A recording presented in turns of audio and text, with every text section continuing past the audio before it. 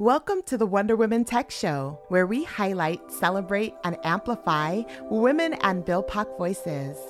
We humanize our role models and curate a culture of vulnerability and belonging. This is a show designed to innovate, empower, and ignite.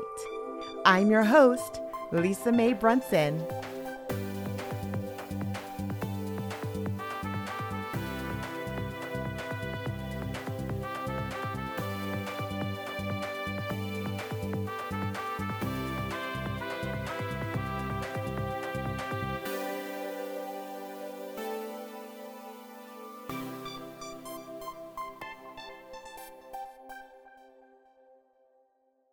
Hello, innovators. It's Lisa Mae Brunson with the Wonder Women Tech Show.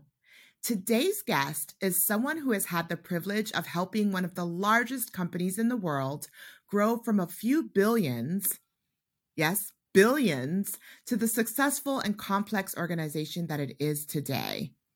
Claudia Clemente is a 15-year Amazonian building the next generation of shopping for Amazon in Alexa. Her team helps customers buy their favorite items and get the best deals with the help of Alexa. Claudia is also a Latina and a mom of 3. Her long career at Amazon started when she was a seed member of the operations planning team back when Amazon had just a handful of warehouses in the U.S. Her career at Amazon also includes managing business teams in the consumables business at Amazon. Early innovator in novel products like Amazon Go and Just Checkout, and expansion of Amazon's e-book business, Kindle. Claudia holds a BS in Industrial Engineering from the Universidad de Carabobo in Venezuela, a Master of Science in Industrial Engineering, and a Master of Business Administration, both from the University of Washington. Welcome to the show, Claudia. Thank you, Lisa. Thank you for having me. I appreciate you inviting me. Yeah, I'm so honored to have the opportunity to work with Amazon Alexa Shopping as a valued partner for the work we do here at Wonder Women Tech. So I'm super excited to sit down with you today. I'm super excited to talk today with you. So before we tackle the larger conversation on what it's like to be an executive at Amazon, I love to learn more about your roots and foundation. Where did you grow up and what was your family life like? My father is originally from Spain, and his family came to Latin America like many other expats, fleeing the civil war in Spain. My mom and her family are Venezuelan. I was born and raised in Venezuela and went to undergrad in Venezuela and then moved to the US. I've lived all of my adult life in the US. I moved when I was in my early 20s and have lived in Seattle since then. It's going to be my 22nd year in Seattle. Oh, Um, wow. yeah, long time. And so it's, when people ask me, where are you from? I just, citizenship wise, I'm American, I'm Venezuelan, I'm Spaniard, all over. What were some of the earliest influences that have shaped you as you were young? What were some of your hobbies and interests as a kid in Venezuela? So my mother was first generation college in Venezuela. Her degree is not something that exists in the US. Maybe hematologist, so she's in healthcare, and she had Mhm. her lab, and so she was always a role model for me when you talk about balancing work and life and having your personal career and all of that. And she had her own lab, and so that definitely was something. I come from especially my mom's side, a line of strong women. My grandmother was a principal, a teacher. She didn't go to college, but she had her own career and retired of that. And so it was always, there wasn't a question in my household, unlike other households, whether you go to college and you get a degree, et cetera. That was sort of given, and that you would do one step more than the generation prior. My mom finished a 4-year Mhm. college where my grandma did a 2-year college, and the expectation was that I would do, beyond that, I would get sort of, master's degree, etc. like many, I would say, immigrant families. And so I had amazing women in my house that were in my household, in my family, that were role models. But there was also my dad owned his own business, and he had a printing publishing company. So I would print books and posters, and mostly, academic books. And I was always wanted to take care of the family business. This was before all the political upheaval in Venezuela that would make nearly impossible for anyone to have a decent career in Venezuela. So I always planned, from when I was little, I was good at numbers, and I was like, what do I need to study to take care of the family business? And so I was always some sort of engineering with business, and that's how I plan my future. Little did I know that due to all the political and economic situation in Venezuela, I would end up leaving my country pretty early and staying in big tech, which was never originally my plan. I was in the right place in the right time in Seattle 20 something years ago. Wow, that's incredible. To like have two role models that were already kind of giving you an understanding of what representation looks like when you're leading, when you're having your own businesses and charting a path forward. And interesting that you wanted to not only level that up, but to take care of them in the process. Were you like an oldest child or an only child? No, I have one sister. Um, and she actually, I should say, she's also a role model. She went to school for aerospace engineer, so she was, Oh, wow. rocket science. I wanna be part of your family. And so she went in, she's 5 years older than me. And when she got to go to school, she wanted to build airplanes because that's what my Spanish grandfather used to do. And so she wanted to follow that path. And so, when you grow up in some of the poorest countries in Latin America, the paths are not diverse. You're either an engineer, if you're middle class, then you're either an engineer, a doctor, or a lawyer, because anything else, this may be controversial for listeners, I don't know, but anything else doesn't lead to a good, quote unquote, good life. And so Yeah. I knew I didn't want to be a doctor, and I knew I didn't want to be a lawyer. And so it was a question of what type of engineering would would I be? Yeah, And but so, you're yeah, not alone. Like, this is like you're not the first, like, human or especially immigrant that has yeah, actually said the exact same thing, almost the exact same type of tracks. yeah, yeah, yeah. And in Venezuela, undergrad education is free. So I got my undergrad in industrial engineering with deep sort of technical foundational mathematics, because industrial engineering is very much related with operations research, which is a foundation for you know machine learning, in general, just optimization. And so that served me well when I moved to the US to get my master's degree. Yeah, like I was just gonna ask, like, what is industrial engineering? Yeah, I've never worked as an industrial engineer. I mean, sort of. Industrial engineering is that part of engineer. Some people call it production engineering too, but it was Mm, at that point it was designed to. There were the engineers that would create the processes for manufacturing, and as such, you took a lot of industrial projects and economics and that type of thing, but also what is called operations research, which is optimization in general, and that came with just like very heavy sort of math. I did work for a bit in Chrysler back when I was in college, and industrial engineers would work sort of in auto manufacturing and other types of manufacturing. And while I was going through school, undergrad, I also worked at my dad's. business. And so it was, helping them set up the line, making sure that the processes were optimized, that, we would make money, that sort of thing is what industrial engineering is about. There's UW has a program too about, so I did my master's there, my master's in industrial engineering. As you were going through your educational journey, do you feel that you were supported? Like, did you have mentors along the way? Because I imagine like you were one of few women in your classes. What did your educational journey look like?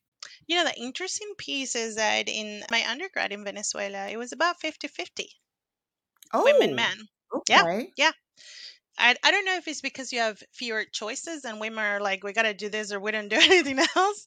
Um, but it was much more balanced. And then I got to the US. And so I came to the US. My sister Patricia was already here. And so she had finished her master's. And so I wanted to move close to where they were. And I ended up applying to a master's in engineering and to the MBA at the University of Washington, to be honest, because I didn't think that I wanted to, I didn't know which one I was going to get into or if I was going to get into any you know, of the masters. So I said, I'm going to increase my odds and I'm going to apply to both.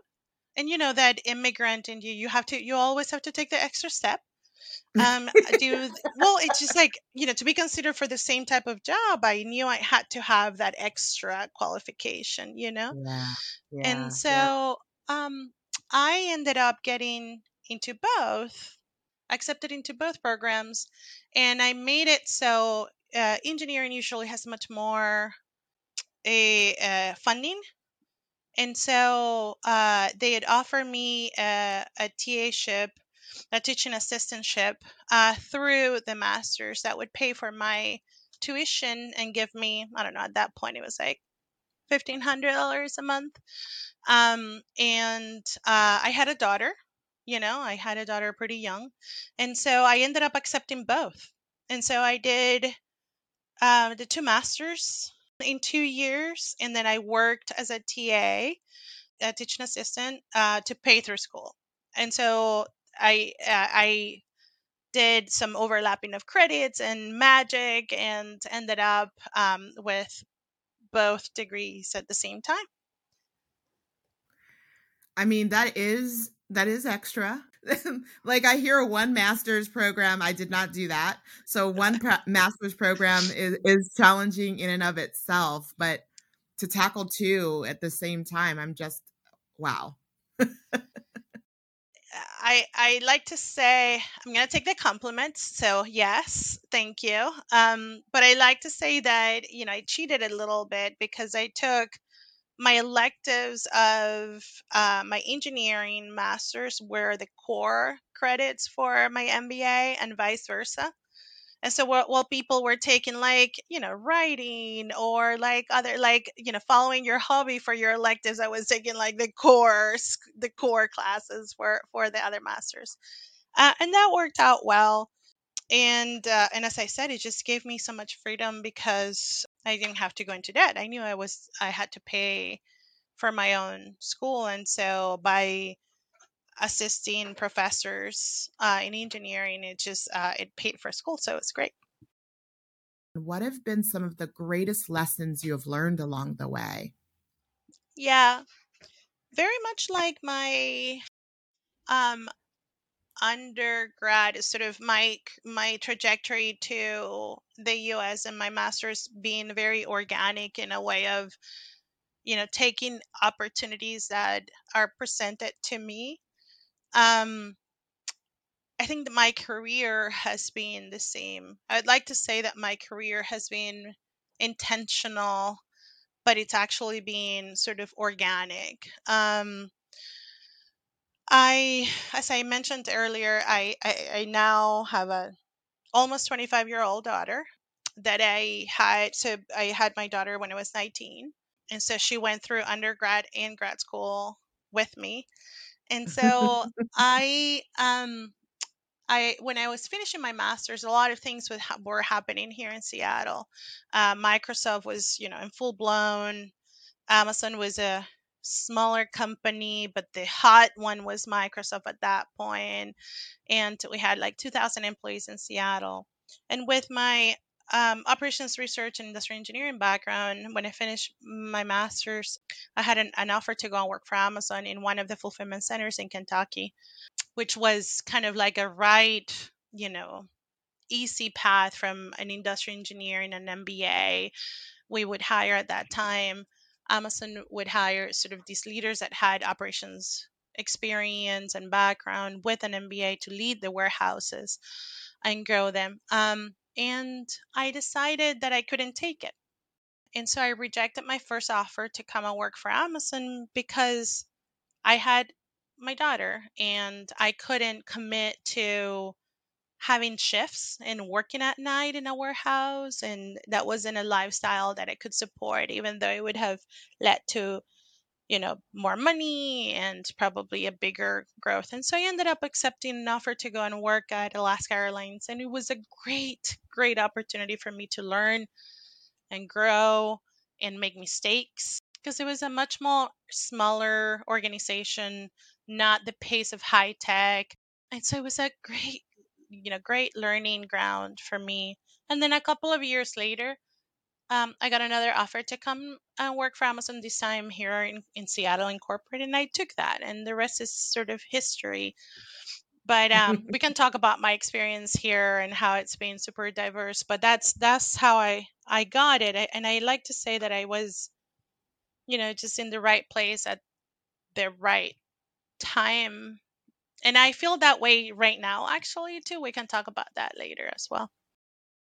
Yeah, I mean, as we learned, like you started at Amazon 15 years ago when Yeah. it just had a few warehouses, which blows my mind Yeah. because, like we know that Amazon is such an everyday part of our lives. Like I don't know anyone that is not using Amazon products or services at some point or went shopping like I did like a crazy maniac during the pandemic. But I want to learn more about what the process was like for you as you were developing your new roles and growing within multiple areas of the company because you kind of bounced around and Yeah. what that journey looked like, as now you are at Amazon Alexa shopping. Yeah.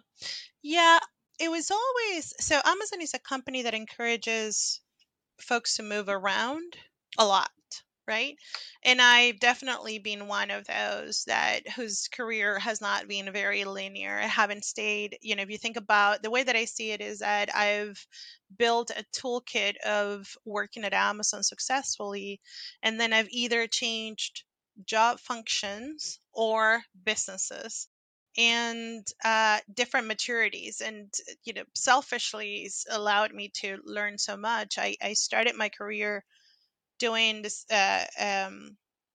what is traditionally called sales and operations planning, but basically, what boxes are going to go where and how do we fit them in the warehouses.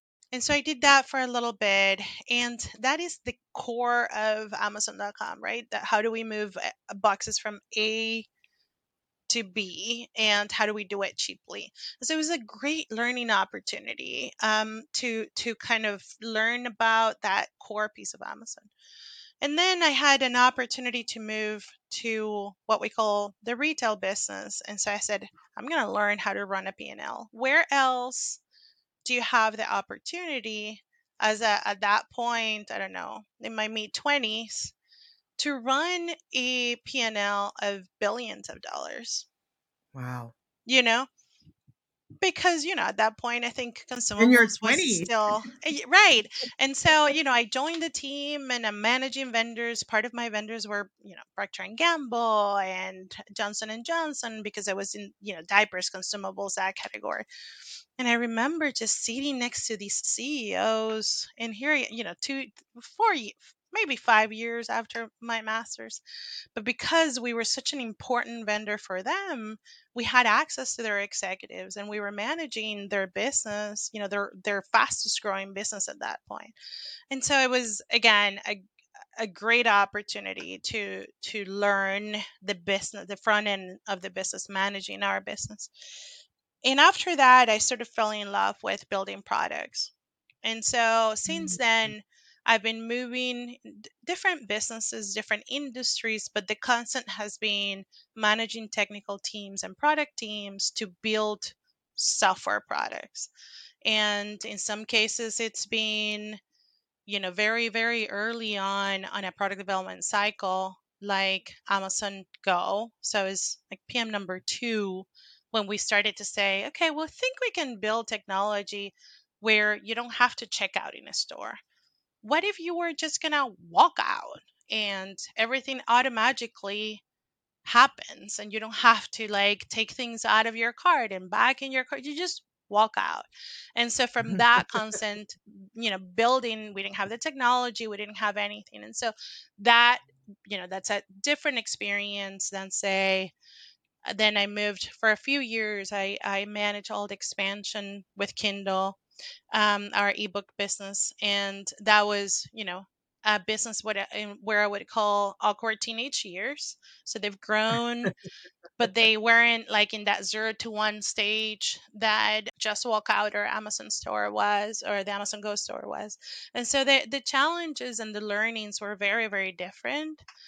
Super interesting culturally. I got to launch Arabic and Kindle. I got to launch traditional Chinese written language and Kindle, and the cultural aspects of that were so rich and so much learning. And then I joined Alexa Shopping in the past 4 years, where we consider another inflection point in the shopping experience for customers. Before it was sort of brick and mortar, then you move into web, then you moved into mobile. And we think that ambient computing and the advances of ambient computing are going to allow us to have Alexa as a shopping assistant. And so different, different stages of businesses, different types of businesses. I joined Alexa. I didn't know anything about artificial intelligence or machine learning, or how do we do things. And I love that, learning a new business, a new product, a new place. It's what drives me. Learning through immersion, like you're Yeah, just like thrown in there. I know. You throw yourself in there, it I sounds know. like. I know. Believe me, I've thought about it so much. I'm like, why do I put myself in these very uncomfortable situations? And just when I start getting comfortable, then I'm like, no, this is too boring. I'm gonna go ahead and do something, learn something It new. tracks. Like, even just, like, looking backwards a little bit, it tracks. Like, this is who you've been, and so Hmm. you've just applied it to all of the various aspects of your career. Yeah.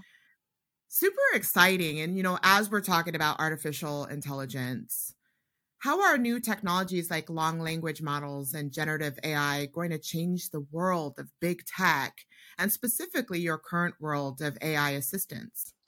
Yeah. So if you think about uh, Alexa, what it is today, so Alexa as an assistant lives on the Echo family devices, and they are also on our mobile app, right? And we've been working at it for a handful of years. Alexa's 7 years old. Um, and the experiences that we've been aiming to build are relatively expensive to build up until now. When we talk about the field of natural language understanding, and it's been creating natural conversations, speaking to Alexa like you would um, any human being, has not been there. It's been difficult. And so we've sort of trained customers to speak in a way that we would understand them, with phrases that we would understand them. And so while we have hundreds of millions of households that have Alexa devices, and we have a pretty, decent sized business today, where customers are using Alexa to help them shop. It's still a little, it could be so much better. And so with large language models coming out, hitting that inflection point that they did in experiences like ChatGPT, it's opened up our our opportunities. And so now we see a world in which customers can have really natural, engaging conversations with an assistant that is really going to understand and help them. And so, what, before we were sort of like, I don't think we could have gotten there without the path that we took. But, it was sort of like chipping along and building experiences that, building a big house to host, customers. Right now we see a more nimble and better way to meet the customer needs. And so that, I think, it's going to revolutionize what we do. And not only what we do, I think, large language models are going to revolutionize other things, not only the AI world, but especially what we do. And so I'm looking forward to, I feel that I am in the right place, again, in the right place at the right Mhm. time, in the right company to learn about these new technologies and how customers want to interact with them, how customers are, when given the freedom to say whatever they want to say, not what we understand, how, where are they going to take us, and what do they want, and how can we help them more. And so I'm really, really looking forward to seeing how our space evolves in the next 6 months and 12 months. I don't think this is going to be a 2024. I think it's right away. And so it's a super exciting time from a technology perspective. Yeah, I mean, definitely we're seeing that there are a lot of conversations, heated and controversial and, exciting, centered around artificial intelligence. What do you feel is on the horizon for AI driven innovation? Like, should we be scared? I'm an optimistic when it comes to these things. I think that if we, of course, we need to be careful and we need to be build responsibly. But I think that if we focus on the customer needs and the customer problems and solve those customer problems, then good things happen. I remember when I, back when, again, when we started working on the Just Walk Out technology for initially for Amazon Go stores, there was a question, right? Would people like this experience? Would it be okay? Because it's product recognition and image recognition base, and it's the same machine learning, all of that in a different way. Would people be okay with that? Would, what people call the creepy factor? And we always focused on, if the experience is delightful, then folks are going to be okay. They're going to use it because the benefit outweighs sort of all this other stuff that may be in their heads. And I don't know where you're at, but here in Seattle now, we offer the technology to other stores, and so every stadium has Just Walk Out technology, Mm. and the stores, and I see you know millions of people using them when you go to games, when you go to concerts. You just like imagine, just there's no line, right? You just come in, grab a water, and just walk out. And so I think that the same is going to happen with artificial intelligence, if we focus on the customer. Now, I don't want to undermine, there are, like anything, we need to build responsibly, um and that is a big statement, like what does responsibility mean. And so there are a lot of people that are studying that, right? And so arm yourself with the right team that is going to educate you and all your engineers on how to build responsibly. Yeah. I appreciate, that perspective. And definitely I think we're, as you mentioned, we're at the forefront of some quick change. And I'm excited to see how, technology will be ethical and also support our human experience. Ethical, We're, inclusive, yeah, all of it. it's vital that it is ethical and inclusive for sure, and that I we have agree. diverse and inclusive minded engineers at the helm of that Yeah. innovation as well. Yeah. We're going to take a break for today's Pioneering Women segment.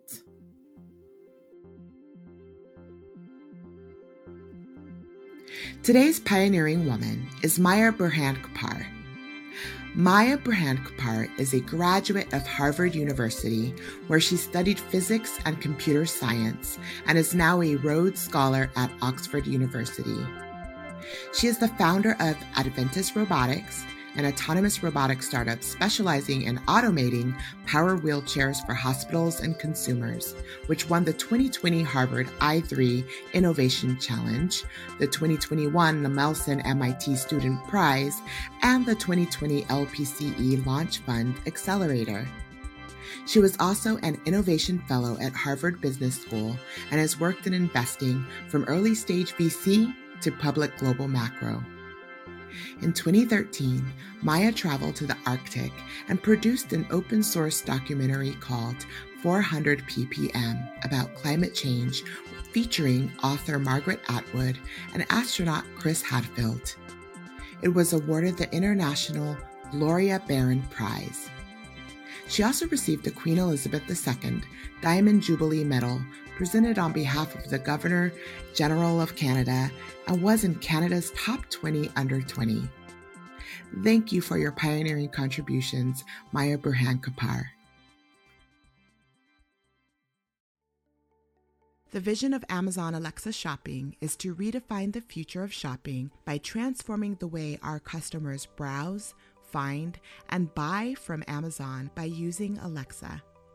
We are seeking the best builders from all backgrounds to help us create unique experiences that weren't possible in the past. From data to design, across engineering, marketing, research, and more, you will help further our Shopping by Voice platform through Alexa-powered devices.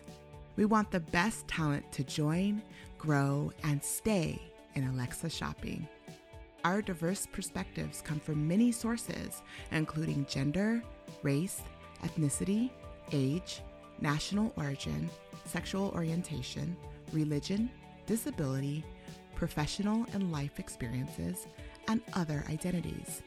We believe that every person should feel comfortable sharing their unique perspectives and hope you will consider joining our team. Hello, innovators. We are back with Claudia Clemente, who is taking us on a journey through industrial engineering, leading one of the world's largest companies, and exploring the world of AI. Claudia, you believe in a people-first leadership style. What does it mean to start with your employees when it comes to business? Yeah, this has been for leadership style and leadership style has been an evolution for me as I've continued to grow in my career. And I think where I've landed is that if you focus on having the right people in the right roles, support them through their career development, then magic is going to happen. When you put the right, I love to see in my teams when I put the right product and technical leaders and they work well together, it just, it just happens by itself. And so I I like to think that if we take into consideration as much as we can people's careers and their development when we make decisions about product, when we make decisions about the business, organizational structure, etc., then that your team is going to develop much faster and they're going to be able to support that growth. And as a leader, opening up the space for others to grow is critical. And so being intentional about that is another piece that I think is, to me, what it means to have a sort of a people first approach.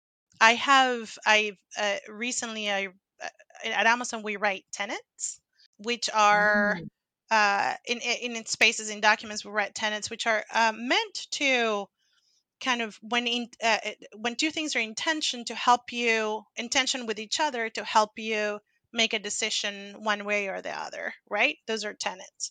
So you go back to the Jira tenets and you read them and you sort of, they help you make a decision. And so I wrote leadership tenets, and one of them says, um, in a pickle, people ahead of product. And so that's when in a pickle, people ahead of product is sort of one of my leadership talents. And I printed it out and I have it in my office. And I can tell you, we can go through examples. I can tell you examples in which I've done that. And it's, and it, successfully, the impact on the business has been much faster and much better because I took a people first approach. I really appreciate that so much. And I kind of laughed because so that's something I say, about magic is created when you're working with teams um, that are shining, that are in their element, and you give them the space to grow. Yeah, and I've just when you start with that, with a foundation of trust with your team, right? They know that you're there to support their growth and their development, and that you're going to do what you can to continue to invest in their career. Then it just everything happens so much faster because we are starting from that foundation of trust.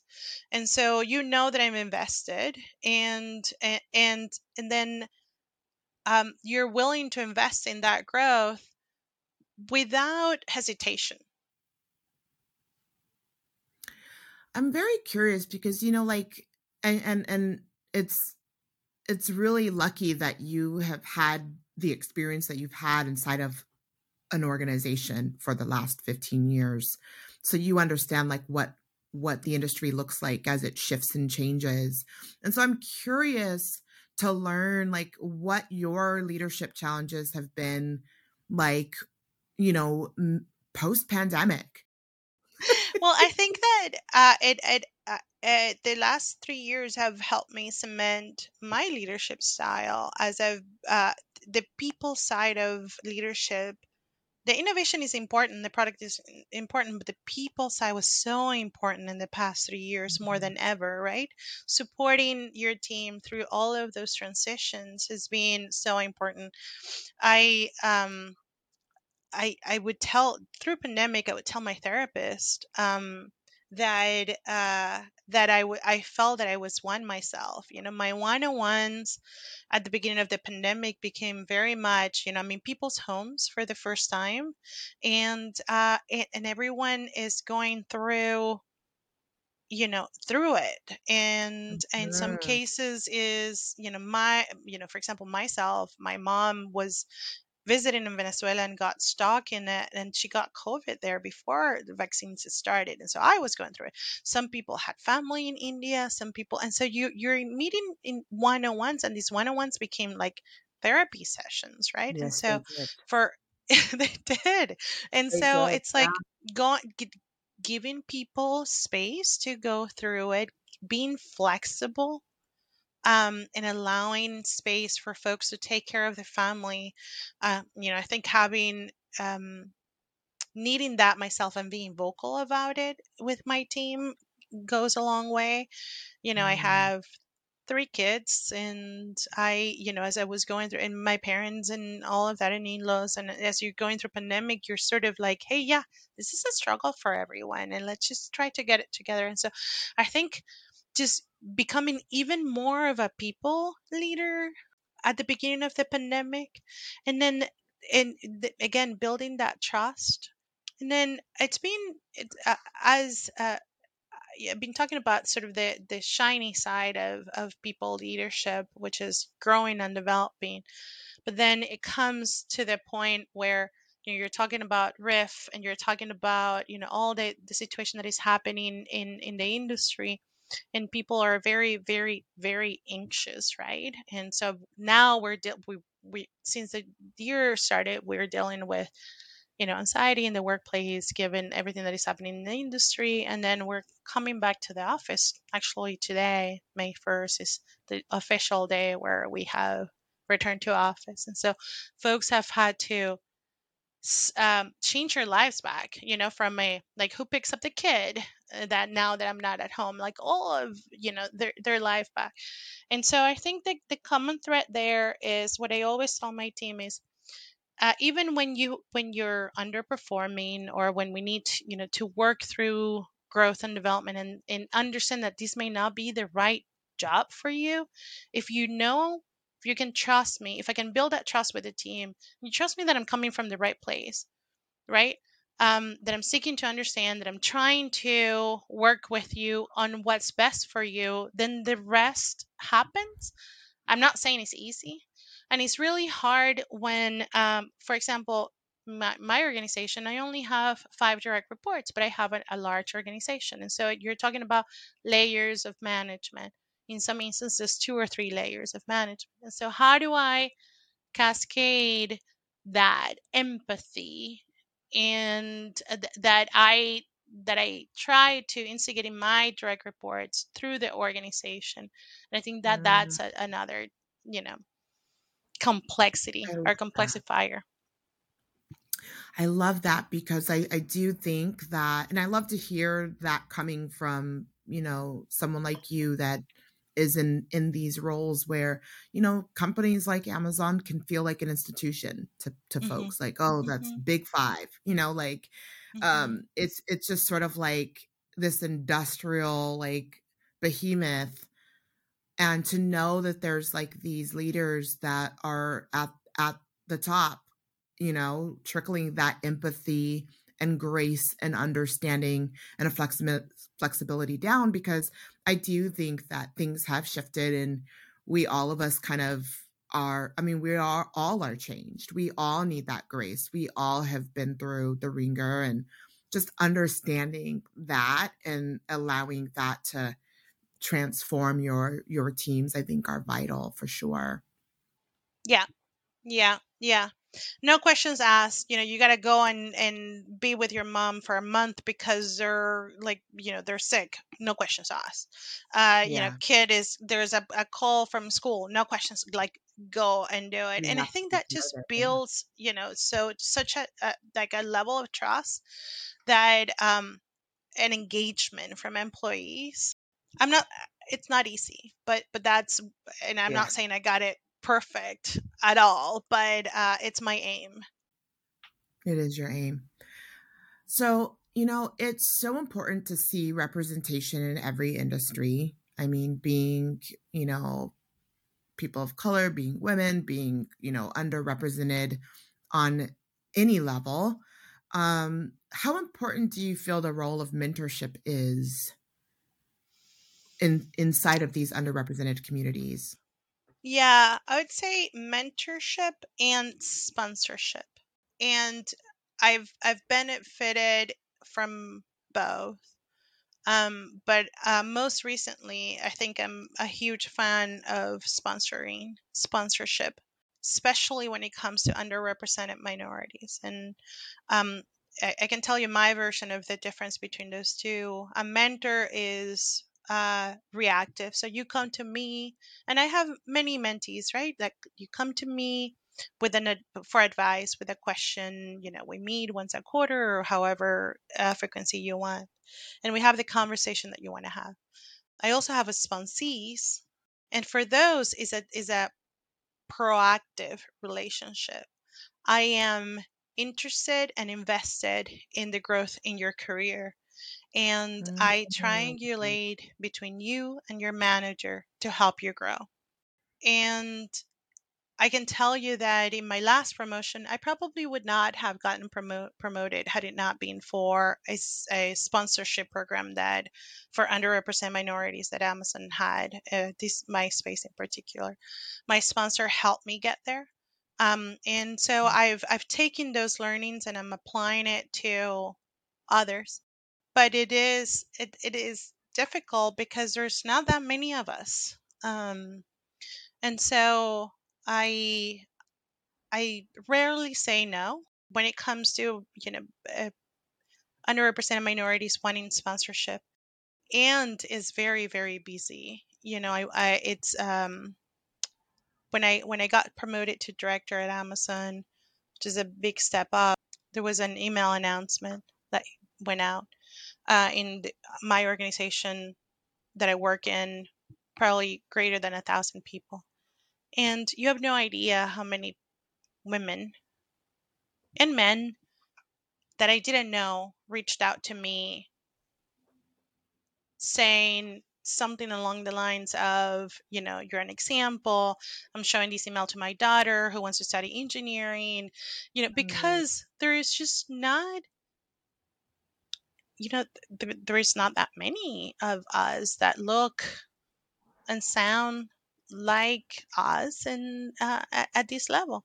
And so it's a huge honor, but also a huge responsibility. it is. But I do get it. Like I on LinkedIn, I get emails from people I don't even know weekly of Hmm. people asking me to mentor or support or how can I do A or B or C? How can I get a job here? How can I mean, it's become overwhelming, and I'm the type of person where I want to be there for everybody. And Yeah. I've recently had to learn that I can't, especially and on top of doing what I do with Wonder Women Tech, like I can't. But Yeah. I always try to respond when I can or how I can, and um, I definitely feel like I want to learn more about what other communities exist that I can funnel them to. Yeah. My Alana, who helps me with my calendar, my executive assistant, what we try to do is, so mentoring and sponsoring energizes me as a leader. And so what I tell her is that she needs to put sprinkles of joy in my calendar. And so I'm like, just have like 30 minutes here and there for, my handful of mentees. And then most recently, I mean, it's been a year and some. There is an organization that does uh, a sponsorship mentorship through representation for young women in undergrad. And so, because my career has grown, a lot of the people that I've been mentoring are senior managers, senior executives with the 10 and 15 years of experience in tech. And I decided to that I wanted a mix, and so I got into these organization, and I'm helping them, and I mentoring a woman. I think the time that I met Gabriela, she was 19, and she's in first in finishing her AA, and she wants to go into a 4-year college, and she's Latina, and she wants to go into AI, and so I meet with her once a month, helping her navigate through sort of going from 2-year to 4-year college and what prerequisites does she need to get, like helping her with my network. And I think that the two approaches combined keep you honest and are needed, because sometimes like it's been a while for me and you forget how hard it is, at the beginning. I still struggle. Like I never had mentors. Yeah. I still I have one that, kind of has walked me through, and unfortunately she has terminal cancer, so that's been like No. something where I'm like I haven't quite found somebody new because it's like I don't want to quote unquote replace her now, like I'm Yeah. just still learning, but I also feel like I'm at a place in my career and in my life where I feel like representation matters, and I do want to be connected more with people who are leaders and who I want to emulate. So I thank you for showing up for the next generation. Yeah. So I hear you're going to Japan this summer. What are you most excited about this trip? So I have two boys, two teenage boys, my stepson Henry and my son Leo. And then I have a nephew, Max, and they're 13, 13, 14. Oh my gosh. I know. And let's just say that my house is stinky, just to say the least. So Max had his bar mitzvah in November, and for my nephew and my niece, when they bought bar mitzvah, I've been giving them a trip. And so Max chose to go to Japan. So I'm taking the three boys to Japan for a week and a half as part of his present for his coming of age. And it's interesting because if I we're going to go with the girls, with my daughter and my niece and my sister. It would be all about the food, and it would be all about, like, the temples that we're going to visit. Well, right Yeah. now, it's all about, like, what's the sumo? I guess we're going to go into a sumo match, Oh my God. and we're gonna go into the Nintendo Lego, or not Lego, they would kill me. Nintendo park, theme park, and so it's gonna be a very, very, very different trip, and I'm gonna be the only girl there, so we'll see. At Wonder Woman Tech, we celebrate vulnerability as a superpower. Yeah. I would love you to share something with us that you've never shared with anyone before. So as a woman, Latina in tech, people usually ask me, what do you bring? How your background and who you are comes through in at work, right?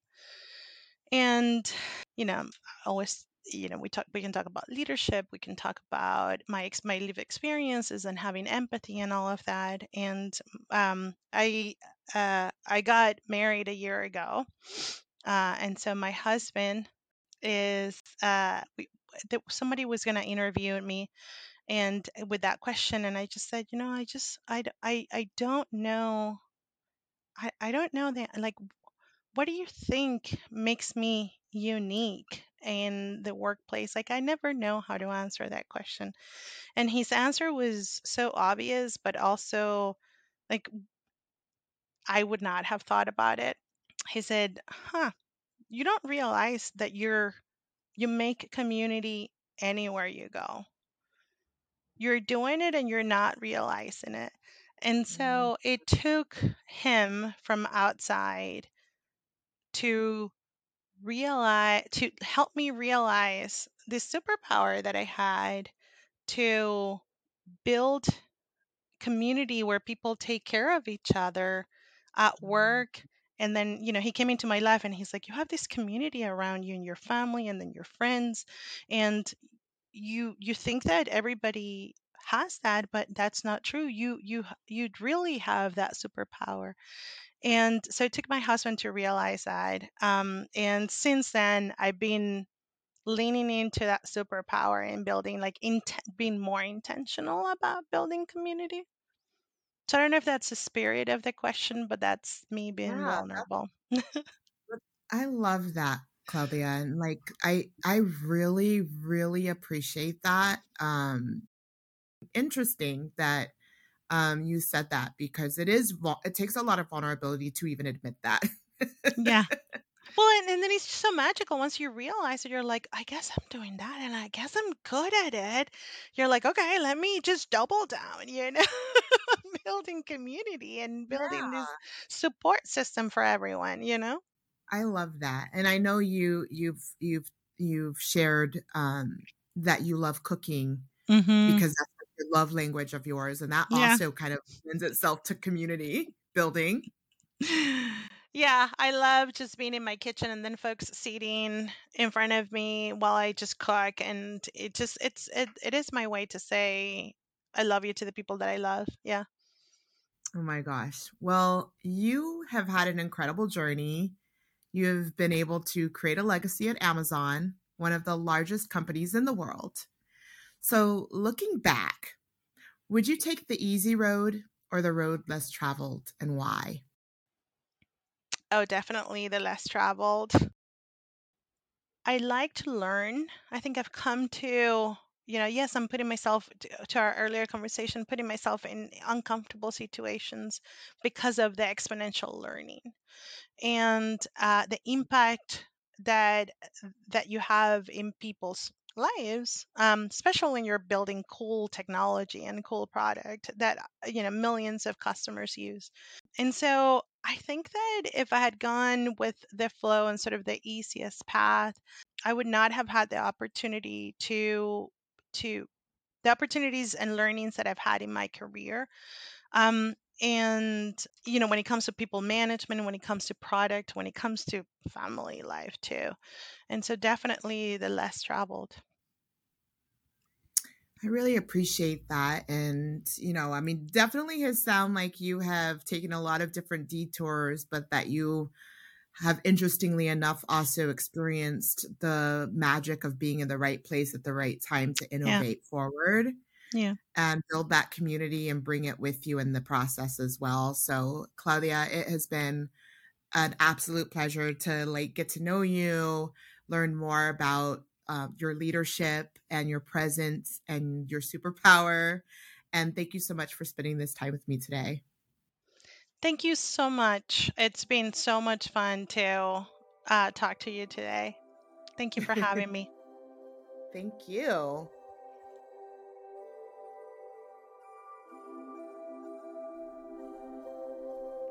Thank you so much for being here, innovators. Make sure you give us a like and share the podcast with your network. We'll see you next week when we take on the world one more time.